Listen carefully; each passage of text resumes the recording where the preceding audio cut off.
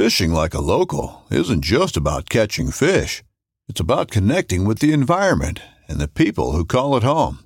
It's about hearing the stories and traditions that have been passed down for generations and sharing unforgettable moments with the people you meet along the way. Fishing like a local is having an experience that stays with you forever. And with Fishing Booker, you can experience it too, no matter where you are. Discover your next adventure on Fishing Booker. This upcoming concert season will be all about the boots, and Tecovas is your stop for the best in Western style. Tecovas has seasonal and limited edition offerings this spring and summer, including men's and women's boots, apparel, hats, bags, and more. All Tecovas boots are made by hand in a time-honored tradition with timeless styles that are always on trend. And Tecovas has first wear comfort with little to no break-in period. It's hard to find this level of comfort paired with this level of style. Stop by your local Tecovas store, have a complimentary drink or two, that's WCB style, and shop new styles. The smell of fresh leather and friendly staff are at your service. Many stores even have leather custom branding to make your boots truly personalized. And with regular live music and events, there's no in-store experience like it. If you can't make it into a store, just visit tecovas.com. That's TECOVAS.com. They offer free shipping on all boots, as well as free returns and exchanges, and ship right to your door. Go to tecovas.com and find your new favorite pair of boots today.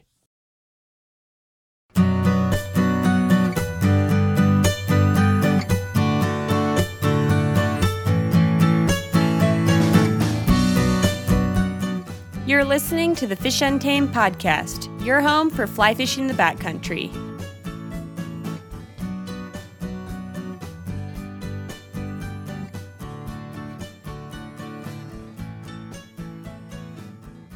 All right, welcome to episode number 32 of the Fish Untamed podcast. Today I am talking to Kip Veith, and Kip is the owner of Wildwood Float Trips out of Monticello, Minnesota, and is also the author of The Orvis Guide to Muskies on the Fly, which will be coming out this October. As you may have guessed, Kip came on to walk me through all things muskie fly fishing. So if you're like me and fly fishing for muskies is something that's pretty much a completely foreign concept to you, this will be the perfect episode to kind of give you the 101 information on getting started.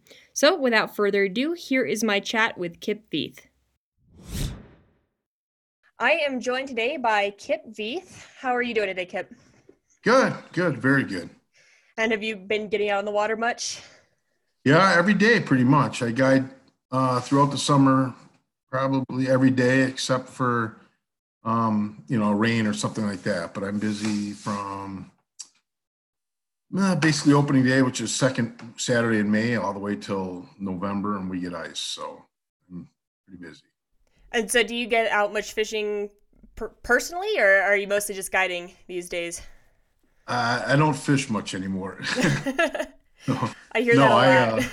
I live vicariously through my clients, basically. So I do have a muskie weekend that I do with a bunch of friends. And last year I didn't throw a cast because I was busy rowing, but and I love that as much as fishing, to be honest with you. So it's not that big a deal. But yeah, I get to fish a little bit. I do some bluegill stuff in the spring, some trout fishing, but once smallmouth season kind of rolls around and then into muskie season, it's pretty much I don't get to fish much. I do hear that a lot, but I also hear the other thing you said about, getting to fish vicariously through your clients, especially if it's like their first fish or your first species of fish or something like that. It's almost more fun than catching it yourself. Yeah, exactly. I wouldn't do it if, I've had young guys go, well, I want to guide. And I go, do you love to fish? And they go, yeah. And I go, well, then you don't want to guide. You either, you want to guide, you don't want to fish. So. Yeah, and guiding ends up being almost more teaching than it is actually fishing or fish knowledge at times. It's just showing people a good time and being able to explain yourself well. And, it's a whole different skill set than just being able to catch fish. Correct. Yeah, it's totally different, actually. I mean, you have to be a good angler, I think, to be a good guide, but I think that's a smaller part of it than the actual guiding is. So at least that's my thoughts on it. Now, your company is Wildwood Float Trips? Correct. And so are you all float trips? Do you do any wading as well or just floating? We do some Spring Creek stuff in the driftless in the spring. But yeah, basically it's in a drift boat from, like I said, opening weekend in May until ice, so which is about second weekend in October. Can be earlier, can be later. Depends on the rivers, I guess. And Yeah, then once it ices up, are you ice fishing or are you kind of taking that time off? I take that time off, and I usually, right after muskie season ends, I'm duck hunting for the 2 or 3 weeks that I have left of duck season, and then, yeah, then I pretty much take my time off, and or I work, I'll have to pick up a part time job somewhere just to stay kind of busy. So, yeah, so that's kind of what I do. Yeah, I heard you recently on the Orvis podcast talking about bluegill fishing. Is that something that you guide for too, or is that just a personal favorite for you to go out and chase? As any good guide would say, yeah, it's my personal time, but then it's kind of morphed into guiding for them too a little bit. So I don't do a ton of it. Like I run a big weekend. We do a 4-day weekend bluegill fishing with clients. And then, um, I have a few clients that are really into it, like me, that, I've shown it to them, and they book every year now for a bluegill trip or two, just because it's, a hoot. So, but more of a personal thing than clients, but it's top. It's one of my favorite things to do, especially here in Minnesota with the Clear Lakes. You can see them, and it's kind of mini tarpon fishing almost, I guess, but it's a hoot of fun. So I was gonna say that's not from the drift bow, right? That's a kind of a separate type of trip. yeah, I mean, when I first started, I used to just row my drift boat and around the lake and fish, and now I've got a john boat with a little motor on it. But I mean, you certainly could, I, I've only had the john boat for 3-4 years, so I used to run it with my drift boat. So they're small lakes, so it was pretty doable. I just say I'm pretty jealous of I know the topic you were discussing on Orvis was the trophy bluegills, and that's Yeah. just something we don't have much of out here. I can catch bluegills 5 minutes from my house, but they're all 5 to 6 inches long, and Yeah. I'm really jealous of what you have over there. Yeah, it's still good fun, but yeah, I mean, big bluegills are pretty rare. I mean, they're not, in the pockets, it might have sounded like they were super easy, but if you find a good lake that has them, they're going to be there. But it's kind of finding a lake that has them, I guess, more than anything. Sure. Yeah, I feel like we don't get the size of those warm water species that you have in the Midwest. Yeah, I mean, there's something about the north and growing big. Our deer are bigger, our fish are usually bigger, and all that good stuff. I think it's not cold, but yeah, we're pretty blessed. It's a pretty cool place. There's not too much that we can't fish for in the Midwest except for saltwater stuff, and we have excellent trout fishing and excellent warm water fishing. So it's pretty blessed and to have what we have here. Yeah, I do think I'm pretty drawn to the Mountain West, but if I didn't live here, I could definitely see myself ending up somewhere like Minnesota or Wisconsin, just based on the outdoor lifestyle that everyone seems to have there, and abundant resources. And I don't know how the crowds are there, but I'm sure that they're probably not as bad as Front Range Denver area is.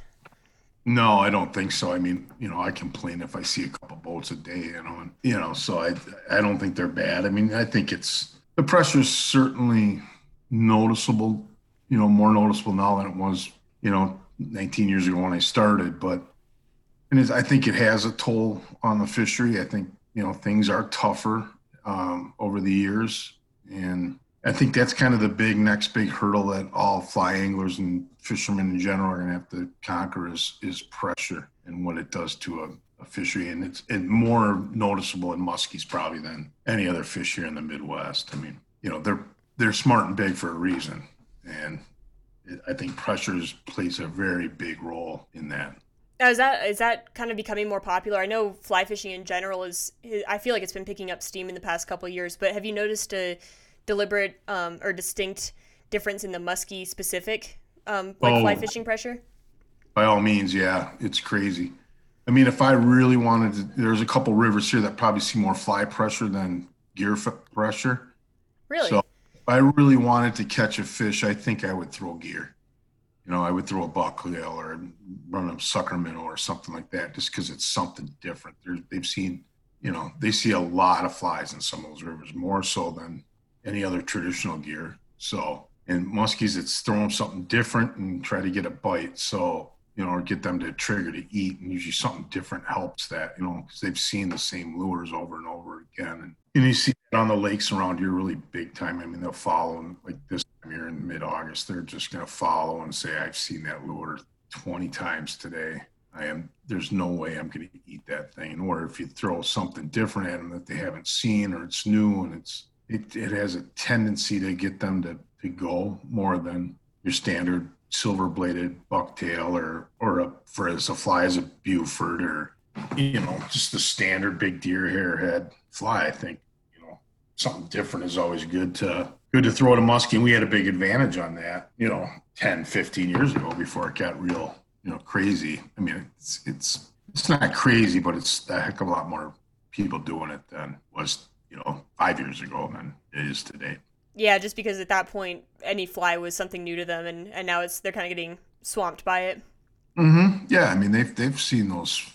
They've seen a fly. I mean, the rivers that I'm talking about that are very popular and do have great muskie populations, but it doesn't take them long to get smart to it. I mean, like you said, a 50-inch fish has probably seen everything that someone can throw at it. And we caught one a couple of years ago on a small little weird fly, and I think that had a lot to do with it. But I don't think that fish had moved on a bait all fall. I mean, it was the last day of the season, and it was kind of a weird deal. But you never know. Muskies are weird. Pressure aside, do you is there a distinct advantage for using gear or flies? Like, if pressure just weren't an issue, would gear be significantly more effective than flies, or is it kind of a toss up? It depends on the situation. Like in the fall, I mean, I fish muskies 99% of the time from middle of September until ice. I don't mess with them much in the summer just because I'm busy smallmouth fishing. So I would say if I really wanted to catch a muskie, I'd fish a live sucker. I mean, that's by far their number one bait in the fall. That's what they want to eat. And most of my flies kind of mimic a sucker. I fish a lot of spots where suckers will be, I say in my book, follow bait, you'll find the fish. And that's kind of what it is in the fall, especially with red horse suckers here in the Midwest. I mean, that's like the filet mignon for muskies. So diving into some of the specific fly fishing techniques, I guess we can mention real quick too that the reason I'm having you on is that you are the author of a recent book with Orvis, specifically related to muskie fly fishing. What was the title of that? Is that the Orvis Guide to Muskies on the Fly? And it comes out. It was, we got COVID. I guess is kind of going to be a new word, but it was supposed to be out July 1st. Now it's October 1st. So looks like everything's good to go. The final edit and everything has been done. So now we just have to print it and get it out. But October 1st, it'll be available, and you can pre-order it, I think, on Amazon right now. And yeah, so it's a real basic book. Someone like doesn't know where to begin. It just kind of goes through the basic steps of how to do it, what to look for, something about flies, something about water, seasonal movements, all that kind of thing. So I call it like the muskie fishing 101. So do you have, just to kind of dive right into that, do you have any specific tips on just if someone wants to pick up a rod for muskies? Let's say they know how to fly fish, but they are used to your standard trout, or maybe have dabbled a little bit in something like bass. How does one jump into muskie fishing? Like, how different is it from your standard fly fishing that probably a lot of people get started with? It's night and day. It's not really. Really? Yeah, you're not you're just lobbing a big chunk of deer of hair. I mean, it's, it's not pretty. It's blue collar, grind it out. Most of my guys will end up water loading their cast at the end. They'll throw out a little 15-footer, bring it back, water load it, and just fire it, So no real false casting? There's no fault. There's only one knucklehead that I know and do, and that's Pete from Orvis, who can throw an 80-footer. Can throw an 18-inch fly 80 feet and just kind of look at you and smirk, and then I yell at him. But yeah, I think I saw him cast a whole fly line in a single false cast, so that doesn't really count. And he's like, he's like, 30 feet tall, and my buddies and I joke, if I was 6'8", I could cast like that too, and I'm like, yeah, I mean, and you don't want to cast that far anyway. I yell at him like, what are you going to do if one eats it out there? I mean, you're SOL. You're just not going to be able to put a hook in it. So, yeah, I mean, a 40 to 50 foot cast is plenty. At least on the rivers. On the lakes, it's a different. I fish 99% of the time on rivers, just because I love rivers, and most fly guys like rivers better than lakes, I guess. But that's kind of being a snob, I guess. But that's kind of, I just love rivers and the drift boat, so that's how I do it. But yeah, so 40, 50 foot cast is all you really need. The rod is, in the book, I say cast it till you find it. Now, if you're in Colorado and there's not a lot of fly guys that do muskies, it's kind of hard to do that. So, and it depends on how big of flies you're going to throw and what you're going to do. But, I'd say anything from 10 to 12. So I'm probably more in the 11, 12 range on my rods. But we throw some pretty big flies. I mean, they're crazy big. And so that's what I can tell you about picking a rod, because it's not a fly rod, it's a tool. I fished with Sean Combs, a rod designer at Orvis one time, and I brought one of our just broomstick muskie sticks, and he threw it, and he's like, this thing is, I go, you have to not think of it as a fly rod. It's a tool. It's a means to deliver a big fly. Yeah, just like kind of chucking it out there. Yeah. And then he fished it for a couple hours, and then he picked up I had an H2 one-piece 12 weight. He goes, oh, no, this is a fly rod, and I'm like, well, of course it is. You designed it. But, and then he cast it, and then he got the fly in tight, and the thing kind of just didn't have the backbone to it to turn a fly at the boat. Okay, I get it. So it's a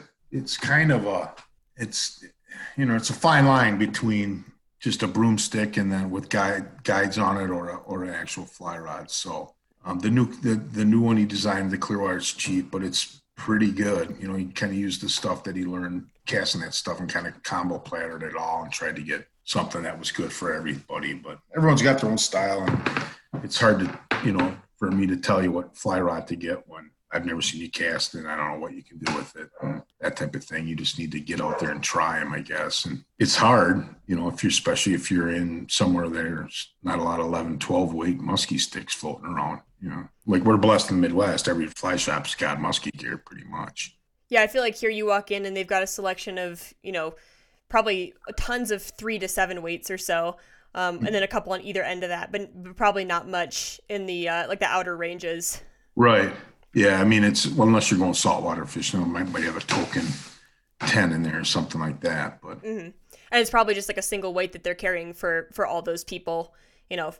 Right. We're gonna cover all the saltwater people and maybe the carp people and the pike people with maybe a 9 or 10 weight, and that's what you've got to choose from. Yeah, and I mean, that's what we used 15 years ago. That's we just made it work. And it's not to say it can't. It's just, just like everything else, technology is pretty good. And lines have gotten a heck of a lot better, and rods have gotten a heck of a lot better. So it's come a long way. I mean, it's amazing, even small stuff and everything. It's just got so much easier, I think, to learn it than 30, 40 years ago whenever I picked it up. So now this might be kind of an ignorant question, but if the flies are so large that you're kind of just lobbing them out there, would you be able to fish a musky fly on just a spin rod? I've done that. Have you? Because I just feel like if it's that heavy, you might have enough weight to just chuck it out. Yeah, you can. I can throw it probably as far as I can throw it with a fly. On my like gear rod with the big, Calcutta on it. So what roughly size flies are you using for muskies? And are they articulated? Or are they basically just describe a typical muskie fly? Well, they range. I mean, you can get them from 5 to 6 inches all the way to 18. I mean, it's, I have guys that are older that throw them, and we throw smaller stuff and women. And then I have guys that want to throw the biggest thing they can, instead of throwing a dish rake. So it runs the gamut. And most of my stuff is articulated. I love a fly that looks like a dying, like sucker, something where it kicks a little and glides. I don't, a lot of people think that musky fishing, you're just ripping it as fast as you can. And I always think it's slower is better than speed. I want it to roll and kick and glide, and kind of like a walk the dog action, only underneath the water. Okay. Now, and are all the flies pretty much representing fish, or are there any other types of, amphibians or anything like that the flies are imitating? In the summer, a lot of guys will throw topwater. I mean, right now it's probably topwater time, and they'll run a big blockhead or anything that moves a ton of water, and that one they'll rip. They'll just boom, boom, boom. Just boom. trying to elicit some sort of trying to response. get them to come up and eat it. Now, getting a hook in them is a different animal at the topwater, but it's very difficult. Now, are you strip setting on these then? Yeah, if you lift the rod, you lose. I mean, that's kind of what I tell my clients. If you lift your rod up, you're going to lose until you get them buttoned up. So when you're fishing these on rivers, then are you kind of just casting out to the side of the boat and stripping it straight back toward you? And I know you said you kind of do a little bit of a walk the dog, and kind of move it around and make it look injured. But are you generally casting it out and pulling it back in? Is there any sort of swing to it? No, there's no swing. I mean, they'll get swung in the current a little bit, but no, you're just throwing it up towards the bank. Or muskies love big wood pot. They're just big brown trout, basically. Huge, big brown trout. So they'll live on wood. They'll live on current breaks and seams. And in the fall, once you find them, they're there all fall. And they do not, they've moved in for the fall or their wintering holes, and they don't move much. So if I move a 42-incher on a wood pile on Tuesday and he just kind of rolls out at it, he'll be there all winter. Okay, so you're going to go back there and try to find that fish that you didn't get before. I mean, I've chased fish on logs for years, or big eddies or seams, or just spots you find them for, a decade. I chased one. So, it's, they just show up on a certain day, and the gear guys have always told me that I know when the moon hits this thing in September that fish was going to move up on that rock bar, and I've caught them every year for 4 years.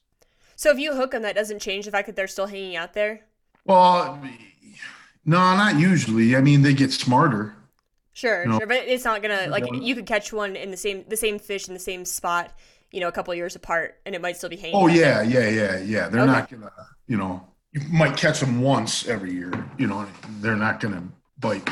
Once you hook them, they're pretty, especially a big fish. We're talking mid 40s to over 50. Once you hook that fish, it's pretty tough to catch them again that fall. Okay. Be there the next year probably, unless something happens or whatever. But for the most part, they're going to be there year after year. Or if it's not that one, it's just a good spot. There's a reason that fish is there, and the food's nearby, and they have cover.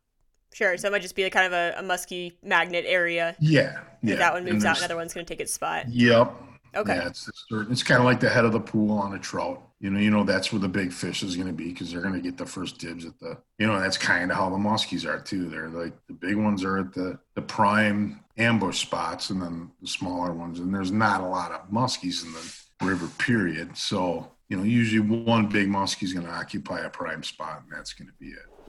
So if you're floating down the river, I know you said you're looking for things like logs, but it's not like there's logs every 10 feet necessarily in the river. If you're floating through a spot that's just kind of open, are you just kind of casting out through that and, hoping for the best? Or are you only really targeting those spots that really look like they're going to hold a muskie, and it's kind of pointless to blindly cast out into open water? I wouldn't say it's hopeless, because they do migrate. But if it's November 1st here, those fish are probably locked in on their spot. And if I get, I'll cast a grass bank with the deep. It's deep, and it's got to be deeper in the fall. It has to be deeper water with cover, or a seam. It can't be, 2 feet with a log. It's got to be, 6 to 8 feet deeper, a deeper spot on the river relative to what the normal depth of the river is, I guess. I'm looking for those deep wood spots, those deep, seams and eddies, that type of thing. But we'll still cast to a bank or, thereabouts, because they will move, within that area. But when I get to a spot where I know a fish is, or, we've moved fish there every year, and I've moved them a couple times without him eating, I go to the client, I need your A game now. Everything's to the boat. You're turning it, you're spinning, you're look behind it, you just have, it's A game time. Okay. So you're not stopping fishing if you're not in a prime spot, but you may be a little more passive about it versus kind of dialing. And that's usually when they bite. is when you're not. Sure. Yeah, if it's 2 feet of water in a big flat, I'm going to blow through it. I'm going to get down to where, they're actually going to be. Now, if it's 2 feet of water and there's a riffle, and they're going to be on a tail out on that riffle because that's where the suckers are. And I've seen them chasing in 6, 8 inches of water, chasing suckers in the summer, so that's kind of cool. It's like Shark Week. Pretty amazing when it happens. So I don't know if you'll actually know the answer to this, but like, I feel like, a lot of fish, it's known that fish like cover. If you ever have a lake or a river and there's a log jam, like there's probably a fish in that area. But I usually think of it for the smaller fish as being a cover from predators. But, I don't really picture muskies having a lot of predators. What causes them to seek out that structure? Is it because that's where the prey is, or are they seeking cover themselves? I think they're seeking a little cover, but I think it's more of an ambush thing. Okay. So they'll dip into that wood and they're just going to chill there until a sucker comes by, or they need to move out into the area where the suckers are, because they're not far from the food. There's 4 things they don't want to do, and that's, or they want to do, and that's not work too hard, find food, make more muskies, and then I guess that's 3, but we'll go with 3. Pretty simple life. Yeah, that's a pretty simple life. Find the food, make more muskies, and not work. So if you can put all those 3 together, then you're probably going to find the fish. And it's more got to do with the food. And in the fall, the big females are just trying to make it through the winters, and they want to make sure their eggs have plenty of food to grow. So when it comes to making more, their eggs are going to be good. They're going to be in a healthy situation. So when spawn comes, that they're good to go. So it's more about putting the pounds on to make sure those eggs are going to do good. Everyone thinks they just go in the fall feed bag. Well, it's really to protect their eggs and to put more protein in them so they can make more and get to the spring to lambs. So is fall kind of the hot time for muskie? Like what's the annual cycle of muskie fishing? Yeah, post spawn's pretty good. So they spawn pretty much like right before smallmouth. They're kind of a late spawner. They're not like pike right underneath the ice or, the first things to spawn. They probably spawn. I used to know this off the top of my head, high 50s in there somewhere. It's in the book. I should have had my notes. But no worries. Are they a little warmer than pike in general? Are they just a slightly warmer water fish? No, you can kill them pretty easy in the summer if you catch them when the water gets above 80. Okay. It's in the summer you'll fish you're looking for springs and anywhere where cool water. They will lay up in a foot of water there if they're in the spring or trying to get cool. Huh. So, okay. Yeah, they don't like that real like 80 dead water. They need a lot of oxygen and cold water to keep that metabolism going in those big fish. So yeah, they're probably more cold than a pike actually. So then how does it progress through the summer and then into the fall? So post spawn's pretty good, and just the fact on the pike, which I found really interesting when I researched the book, is muskies grow bigger in lakes with pike than they do. They seldom get over 40 inches if there's no pike in that lake or a river. Why is that? That's definitely the opposite of what I would have guessed. Yeah, you'd think that, and it kind of shocked me. But I think the pike eat a lot of the fry, and so they make bigger fish. I guess there's less. They take out some of the biomass. I guess at least that's the theory. Yeah, I guess I've heard similar. Not necessarily one fish affecting another, but like. If you get a bass pond that's got some bass and panfish, and it's better if you do keep a couple fish because that, there's fewer fish in there competing for the same resources. So I wonder if maybe that's kind of the same thing. If the pike thin out the muskies have more resources per fish. Yeah, a muskie eats a lot. They're always fighting. A muskie will drill a small pike. That's I don't know if that's genetic and say. You're the pike that ate my baby, often, but they'll eat a pike pretty handily. And I don't think a small pike is going to mess with the, same size muskie. Maybe, I don't know, maybe they will, but I've seen more muskies eat small pike than the other way around, I guess. So that's it was just an interesting thing that I found, reading a bunch of, research and things like that. It's pretty cool. But so post spawn, back to the seasons. Post spawn is kind of, they're coming off the spawn. They're pretty beat up. It's usually some pretty rough stuff going on. The males are all it's hot here, so I have the windows open. I'm sorry. No worries. Anyway, so it's kind of rough, and the males get really beat up fighting for their mates and stuff like that. So they just get beat up a little bit. So it's kind of they're real skinny and they're kind of gangly looking in the spring, but they'll eat. They're kind of on a rampage at post spawn thing. They're trying to get their energy back up and getting ready for the summer. So it's probably the number 2 time I would say to try to target a muskie is post spawn. And here we open up in June, like the second weekend in June is when muskie season opens. So it's a month after the regular are here. Oh, so you actually have a muskie season that you're not allowed to target them outside. Yeah. It goes from that second weekend in June, I believe, and then until the end of November. That's got to be a pretty easy season to police. Growing up, we had seasons for fish, but where I was, there were so many species in the same area that if you just threw something small, it'd be really hard for someone to argue that you were targeting, a certain species if you caught, a bass or a walleye or something like that. But it's pretty hard to say that you weren't targeting muskie if you're throwing like a 10-inch streamer out there. It's pretty narrowed down. Kind of like the bull trout thing in Montana, right? And yeah. Why you're throwing a 15-inch cutthroat fly or something. But, yeah, if you happen to catch one on a parachute Adams, then that so be it. But you're probably not yeah. You're not gonna. Well, I've caught them on Princes, so I don't know. Go figure that. Oh, the bull trout, I assume, not the muskie. Yeah, not a muskie. That'd be pretty cool if I did. That would be very, very cool.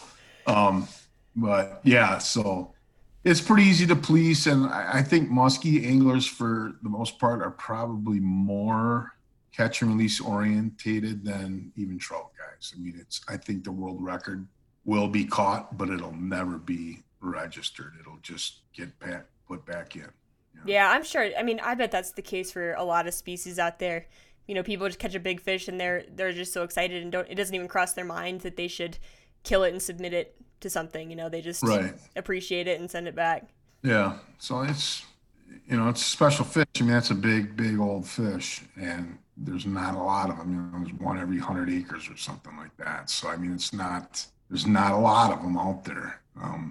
So do you think they live up to the reputation of 10,000 casts? Like, how often are you catching them? Like, when you're guiding people, how reliably can you assume that you'll be able to get a muskie to the boat in a given day of fishing? You'll get one to follow most days, or look, or maybe eat, but getting them to the boat that's the easy part. Okay, yeah, maybe I should have rephrased that, because I feel like if I were a client of yours, I'd be happy if I had one on the line or hit my fly. I feel like at that point it's my job to get it to the boat, but so you can pretty reasonably assume you'll get a bite.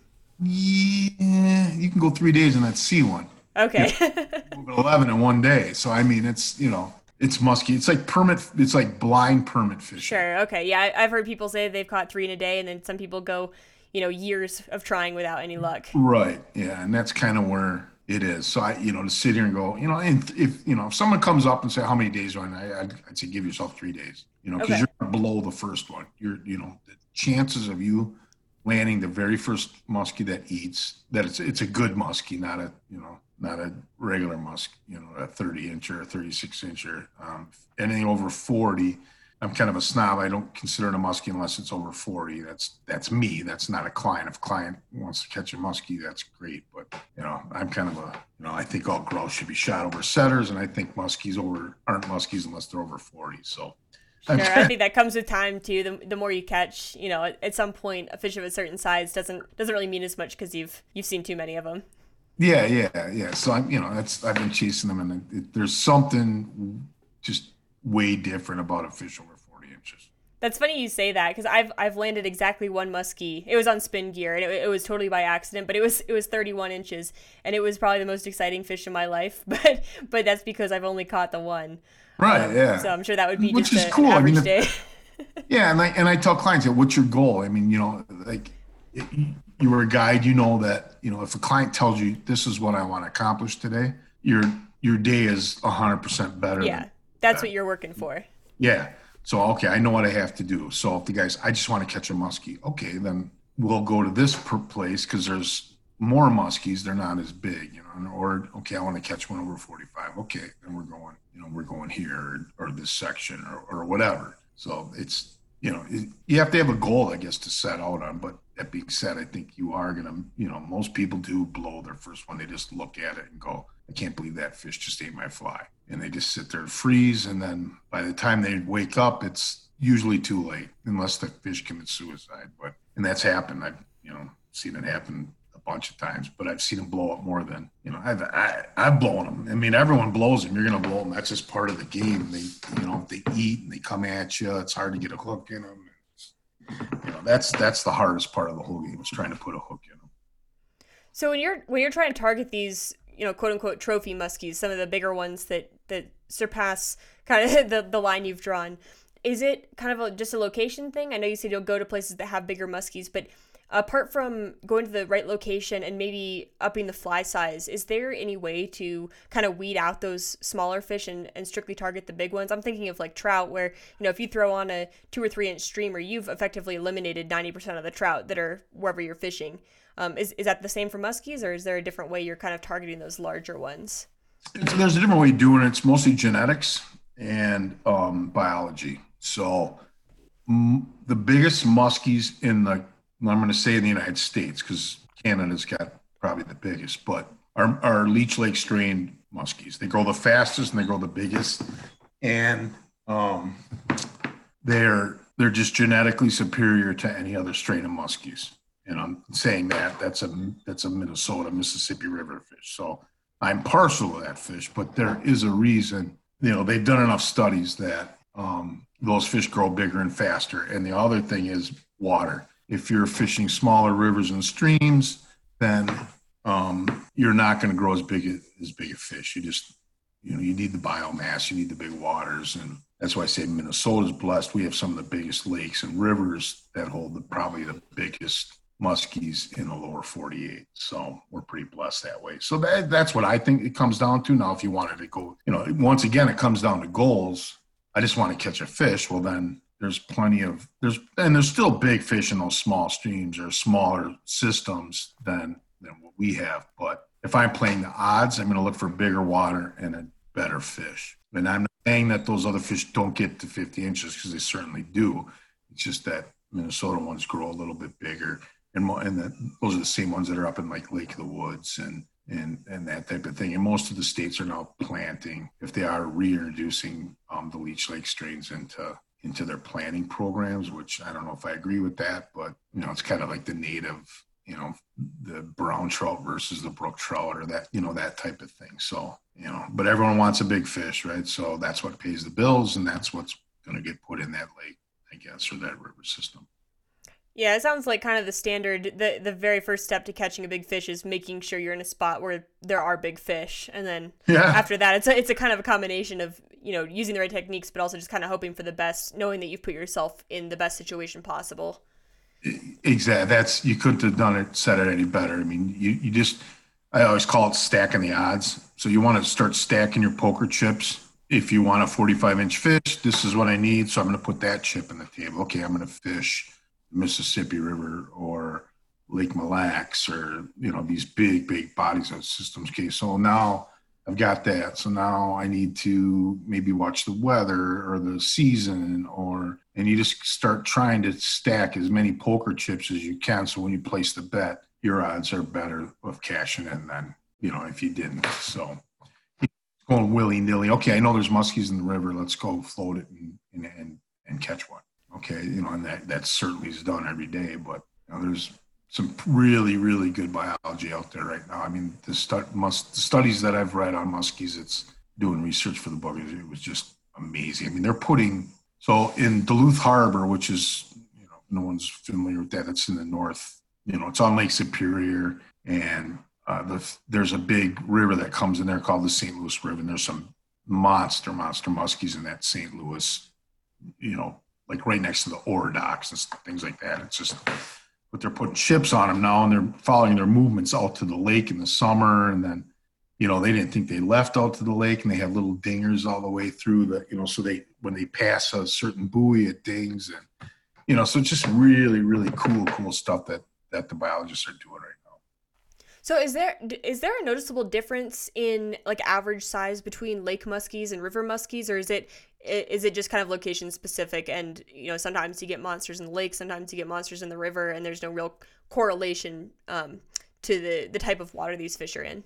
Yeah, I think for the most part, I think it's true with all warm water species that lake fish just get bigger. From my experience, I mean, there's certainly a ton of big fish in rivers, but I always say they're on a treadmill all day. They're not going to get really fat and lazy like a lake fish. They don't have to work that hard. I guess that's true. I've never really thought of it that way, but yeah, that does make sense. And I think there's a lot. I mean, there's red horse, in the rivers, and they're a big fatty fish. But there's also, we have like a whitefish species we call it tullaby. It's a whitefish basically on some of the bigger lakes. And I mean, those things are just greasy, oily fish that, just throw on pounds. I mean, that's how my friend Robert got his world record there. Those whitefish or tullabies come into the rock bars when it gets like 39 degrees out the water temperature, and you just start throwing big white flies at the rock bars, and the muskies are right behind them because they're up spawning in the fall. So you follow the food, you follow the fish, right? But that's I think some of the lakes have like bigger ciscos and greasier, kind of fatty, like the big Thanksgiving dinner every day. Where a river fish, they certainly have those, but not to the extent of those real productive big fish lakes do.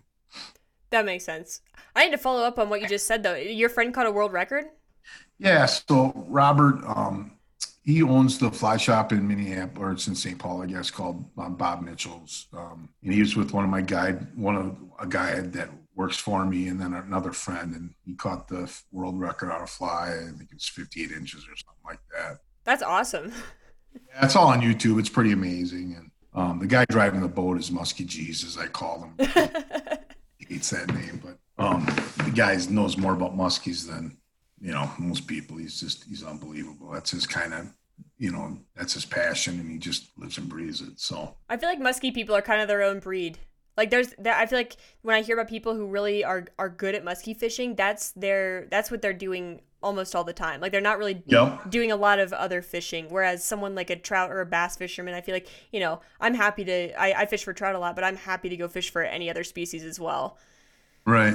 Yeah. I mean, when a muskie and the fever bites, it's bad. I mean, it's bad. So they're just too much work for me I love fishing them for the little bit I get to do it, but I don't think I could grind all summer and fall chasing muskies. I mean, it would wear on me. I mean, I know how hard it is.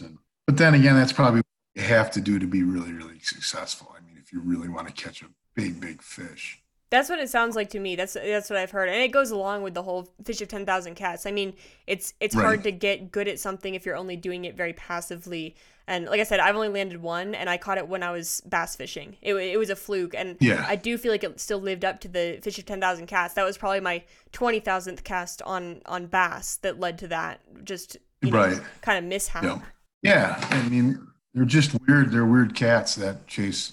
They're a different breed. I mean, they're like those really spooky brown trout guys. Those big streamer junky brown trout guys that are kind of not quite.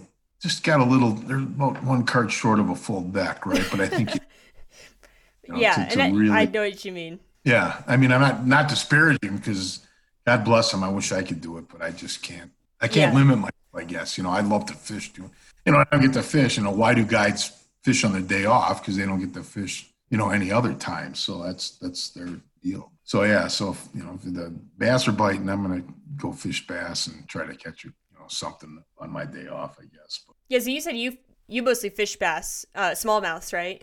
Yeah, I mean, that's probably from May till mid-September, and then from mid-September until ice is muskies, and then all of, part of March and most of April is trout. So I've got a really, really, and then throw the April to May bluegill thing in there too. So I've got a really nice, my season is just pretty cool, because when I'm sick of trout, bluegills kind of kick in, and when I'm the bluegills are kind of done, and then it's bass season. And then once I'm kind of tired of bass, boom, it's muskie season, and then it's over, and it's probably good that it ends with muskie season and not begins with muskie season. Could be my mental state would probably not be the same as it goes the way it does. So yeah, I feel you. Like I said, I'm jealous of your situation because I grew up spoiled with just a variety of species, and that's one of my favorite things of fishing is casting out and not necessarily knowing what you're going to catch, and just being able to, indulge yourself in all different kinds of fish and fishing styles and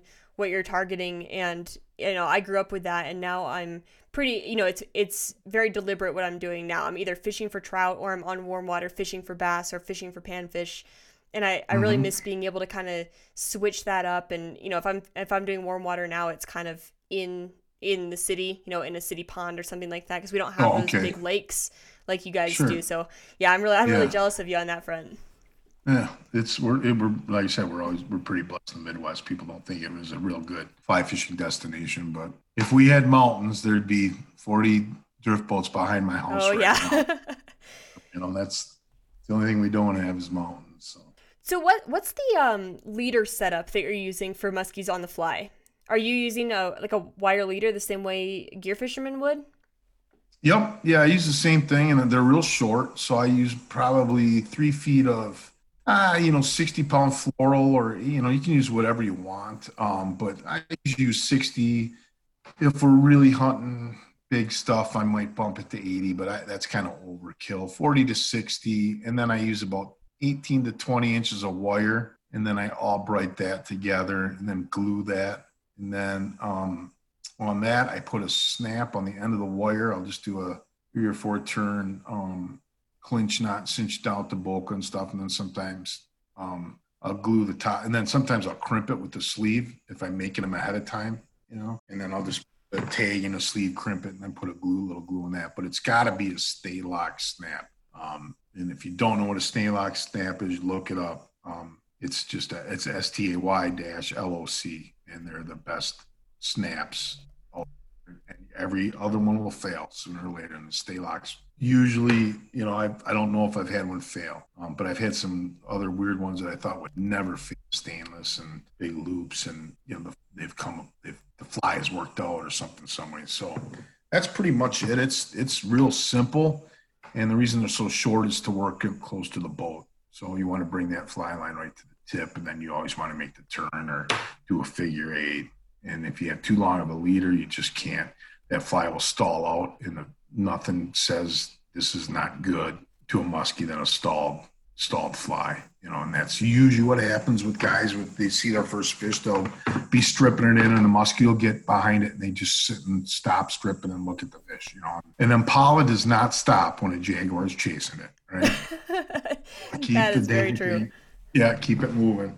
You don't have to burn it, but you got to keep doing what you were doing that got his interest, and you might, and that just comes with lots of experience on how to read fish, how hot they are, or, reading that fish to see what you should do to try to elicit the strike. And that's magic. If guys are good like that, it's pretty cool watching them just play that fish like a Stradivarius, trying to get it to eat the fly. And most of the time it doesn't work, but when it does, you just bump that a little different, or you speed it up or slow it down, and the fish will, coil up and eat it. That's the best part about muskie fishing. It's not the fight. It's just watching that big fish just devour your fly, in its second. So are you usually seeing the eat? It's usually happening pretty close to the boat, or do you ever get hooked up a little farther, like out of view, and you just kind of feel it? Yeah, the best ones are you never see them, because you have a shot at them. You don't know it. I don't know how many guys I've said, I'm hung up on a log, and it's the fly lines, running 10 feet up the river. And I'm like, that's no log. And by the time it's too late. The thing's going to spit it. So the best are, you strip, and it just stops, and you just drill it, and like you think it's a log. I don't care. Just strip set the heck out of it, But I mean, yeah, you'll see quite a few of them, you'll see, but from a glide standpoint, I really don't, I want you to see them, but when you see them, you usually blow it. It's just kind of one of those. You're mesmerized. Yeah, you're just like, oh my God, he ate my fly. And then they'll glide. What you want is the fish to eat going away from you. So all you have to do is sit there and get it tight. It's caught. It's, not all the time, but that's the best scenario, and that rarely ever happens. So usually they eat it and they're gliding at you, and you have to kind of, if you're really, really good, which I don't know anyone that is that good, is you just kind of just let them turn. They're not going to let the fly go. Once they have it, unless they feel something weird, Yeah. Like you strip set as they're running at you, and they're like, this isn't quite right. If you just left it alone and let them swim kind of quartering away and drilled them, but no one can do that. I mean, if you're that good, you quit the game, I guess. But that's kind of the same predicament that you get with like a dry fly and you see a trout come up and take it. Like, it's so easy to set the hook too early because you see it coming and your nerves are going off and you can't. The minute that fly bumps, you're setting the hook, right? It's like a mouth under a popper, the same thing. The minute that popper moves a little bit, you're setting the hook where you weren't even close to setting a hook on them. So, the excitement, you've just cast, your fly rod for 6 hours and haven't seen a damn thing. And then all of a sudden this behemoth comes off the bottom and drills your fly in front of you. And you're just kind of like, what the hell just happened? And, yeah, you're just ready for anything at that point. Yeah. And you're just like, oh my, and it's all mental. The whole game is all mental, basically. It's between your ears.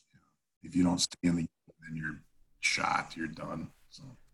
When you're getting the fly close to the boat, are you figure eighting every time, or is that only if you've got a follow already and you're just kind of trying to elicit that bite, hopefully, or does it matter if you don't see a fish? Are you still doing that? Yeah. You're at least, I being a guide and doing it for so long, I know the reality. I want a guy to figure it after every cast.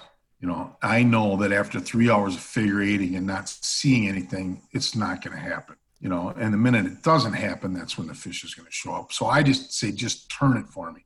Give me a J turn or change direction. Just do something, something different, because they'll follow that thing 10 feet underneath it, and you go to turn it. And it's like, oh my God, it's getting away. I got to get on it. And boom, you've got a fish behind it.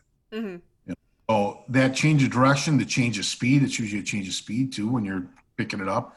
I had a client years ago, caught a 45-inch fish, literally ate the fly out of the water. Like jumped up? It was picking it up to cast, and the thing ate it like a foot out of the water. Oh, gee, that must have been exciting.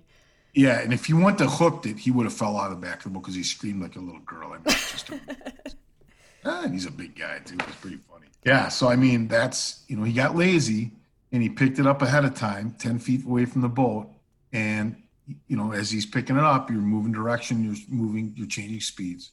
And the fish triggered, ate it out of the water, and, the rest is history. But so that little turn or those figure eights are very, very, very important. And I know I'm a realist. I know that a client can't do a figure eight all day unless he's really, really into it. So some guys say, I want to go musky fishing. Okay. You have to figure eight, and then, they'll last about an hour, and then it's, picking it up and throwing it. I'm like, you got to move it. You got to turn it. You got to do something for me. So. Is there any sort of pattern as to like where you get most of your hits? Like are most of them on these kind of blind figure eights where there's no fish in sight and you just do it and hope for the best, or are most of your hits kind of once you've seen a fish, or just when you're stripping it back in? Like what percentage of your fish are on those blind figure eights where it's just kind of, hoping for the best and it works out? I'm probably different from most, but I only fish fall. Like in the summer, I bet you over like 70% of them are on an 8. If I'm talking to my gear friends and that type of thing, it might be 80 to 90% on a figure 8. Wow. Okay. That's in the summer when they're real moody. They'll follow. That's why I don't fish them, because they're hard enough in the fall. They're just twice as hard. They're a little more active probably, as far as because of warmer water temperatures and stuff, but they're eating probably a little bit more. But it seems in the fall that they don't follow and they eat.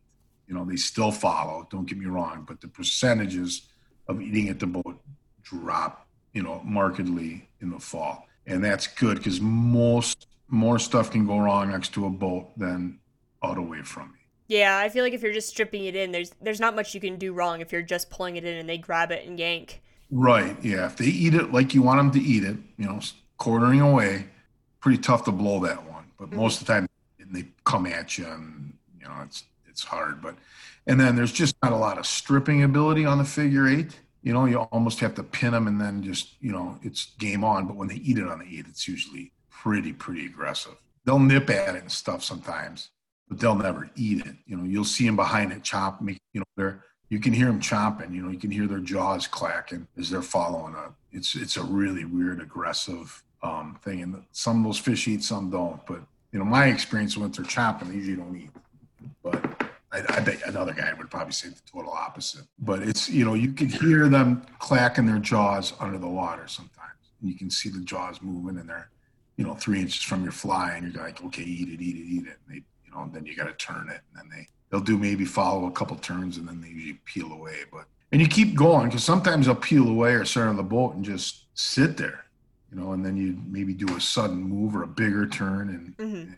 And I've seen a lot of YouTube videos of guys figure eight fish, and it's like they're trying to whip up eggs in the morning. I mean, it's slow it down, big, wide circles. Because if it's a big fish, that's a lot of body to turn. And if they're doing really, really tight figure eights, it's making it real difficult for that fish to turn and follow. So like they're kind of waiting for an opportunity for that prey to, you know, present itself. Right. And if you got a real small figure eight or a real small circle, they're just trying to, you know, what's going on? You know, they're just, they can't turn that fast. I mean, that's a big ship, you know, it's an aircraft carrier trying to turn the boat. Yeah. They're not as agile. Right. They are. I mean, when they eat, it's pretty incredible, but it's still a big fish. Right. And one of the guys up in Canada I talked to was really interesting. They just do a big, huge circle, you know? So, I mean, it doesn't matter. You can do whatever you want. I mean, you just have to change directions. It also changes depths.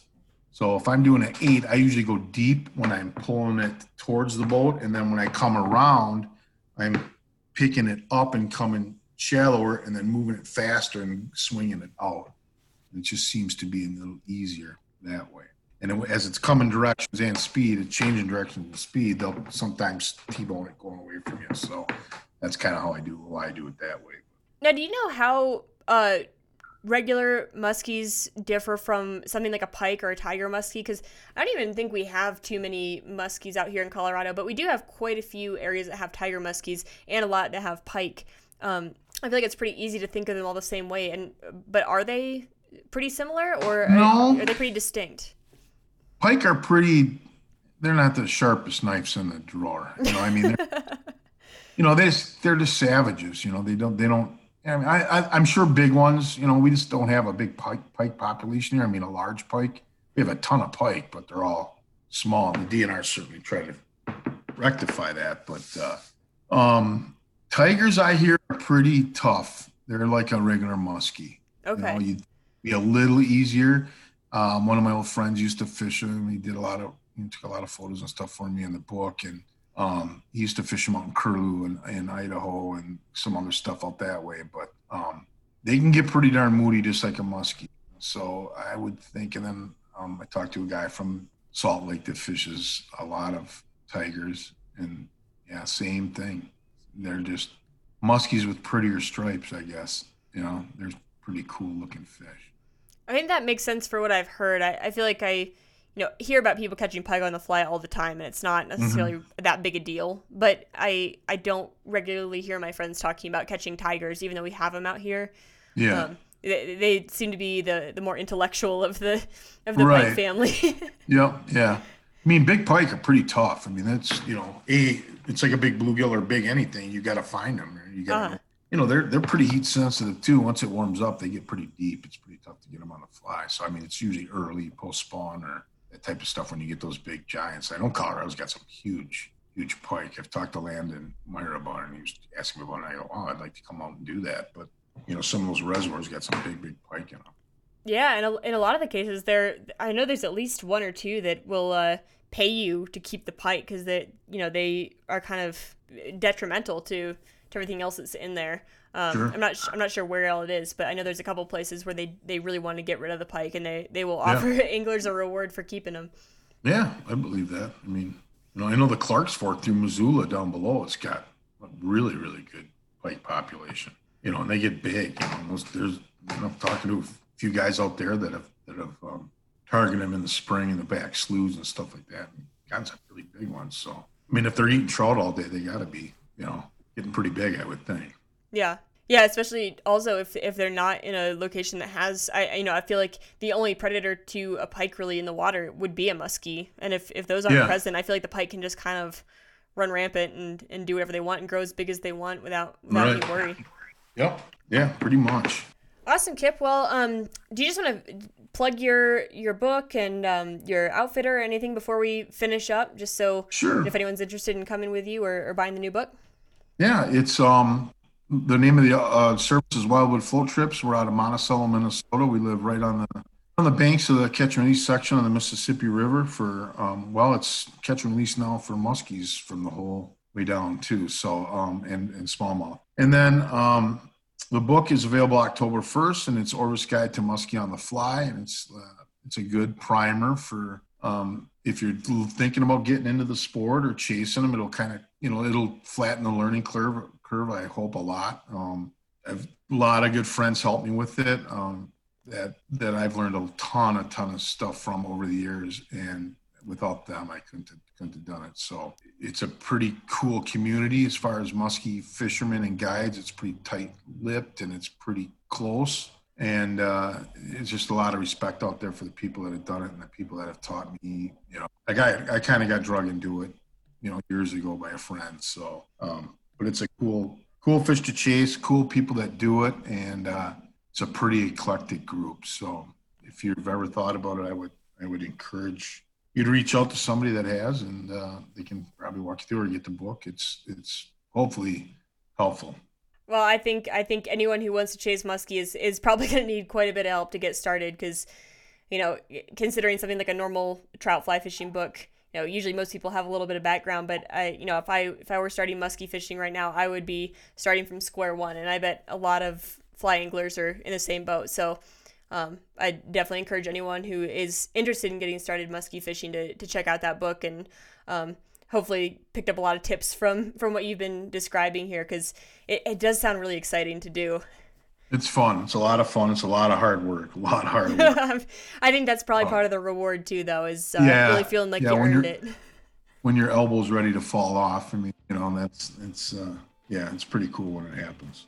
All right, Kip. Well, I really appreciate you kind of walking me through this, because I didn't know what to expect going into it, but it does sound like a ton of fun, and I really appreciate your help and the tips you've given today.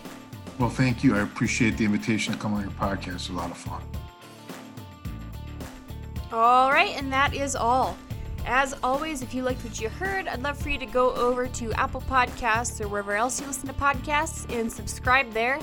If you've got a couple extra minutes, a rating or review would also be much appreciated. It doesn't take too long, and it makes a big difference on my end. You can also find all my episodes on fishuntame.com, in addition to fly fishing articles every 2 weeks. And you can find me on social media under my name, Katie Bergert, on Go Wild or at FishUntamed on Instagram. And I will see you all back here in 2 weeks. Bye, everyone.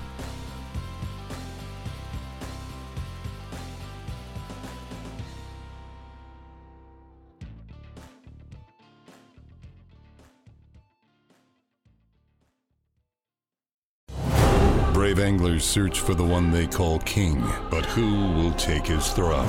Tune in to Waypoint TV's Battle for Silver, Saturday, May 18th from 12 to 6 p.m. Eastern, presented by Abyss Battery. Waypoint TV. I'm Will Cooper, and you're listening to HuntStand's Make Your Mark podcast on the Waypoint Podcast Network. Stick around as I bring you more stories and interviews from veteran hunters and industry professionals who inspire us all to be better equipped in the woods and in life.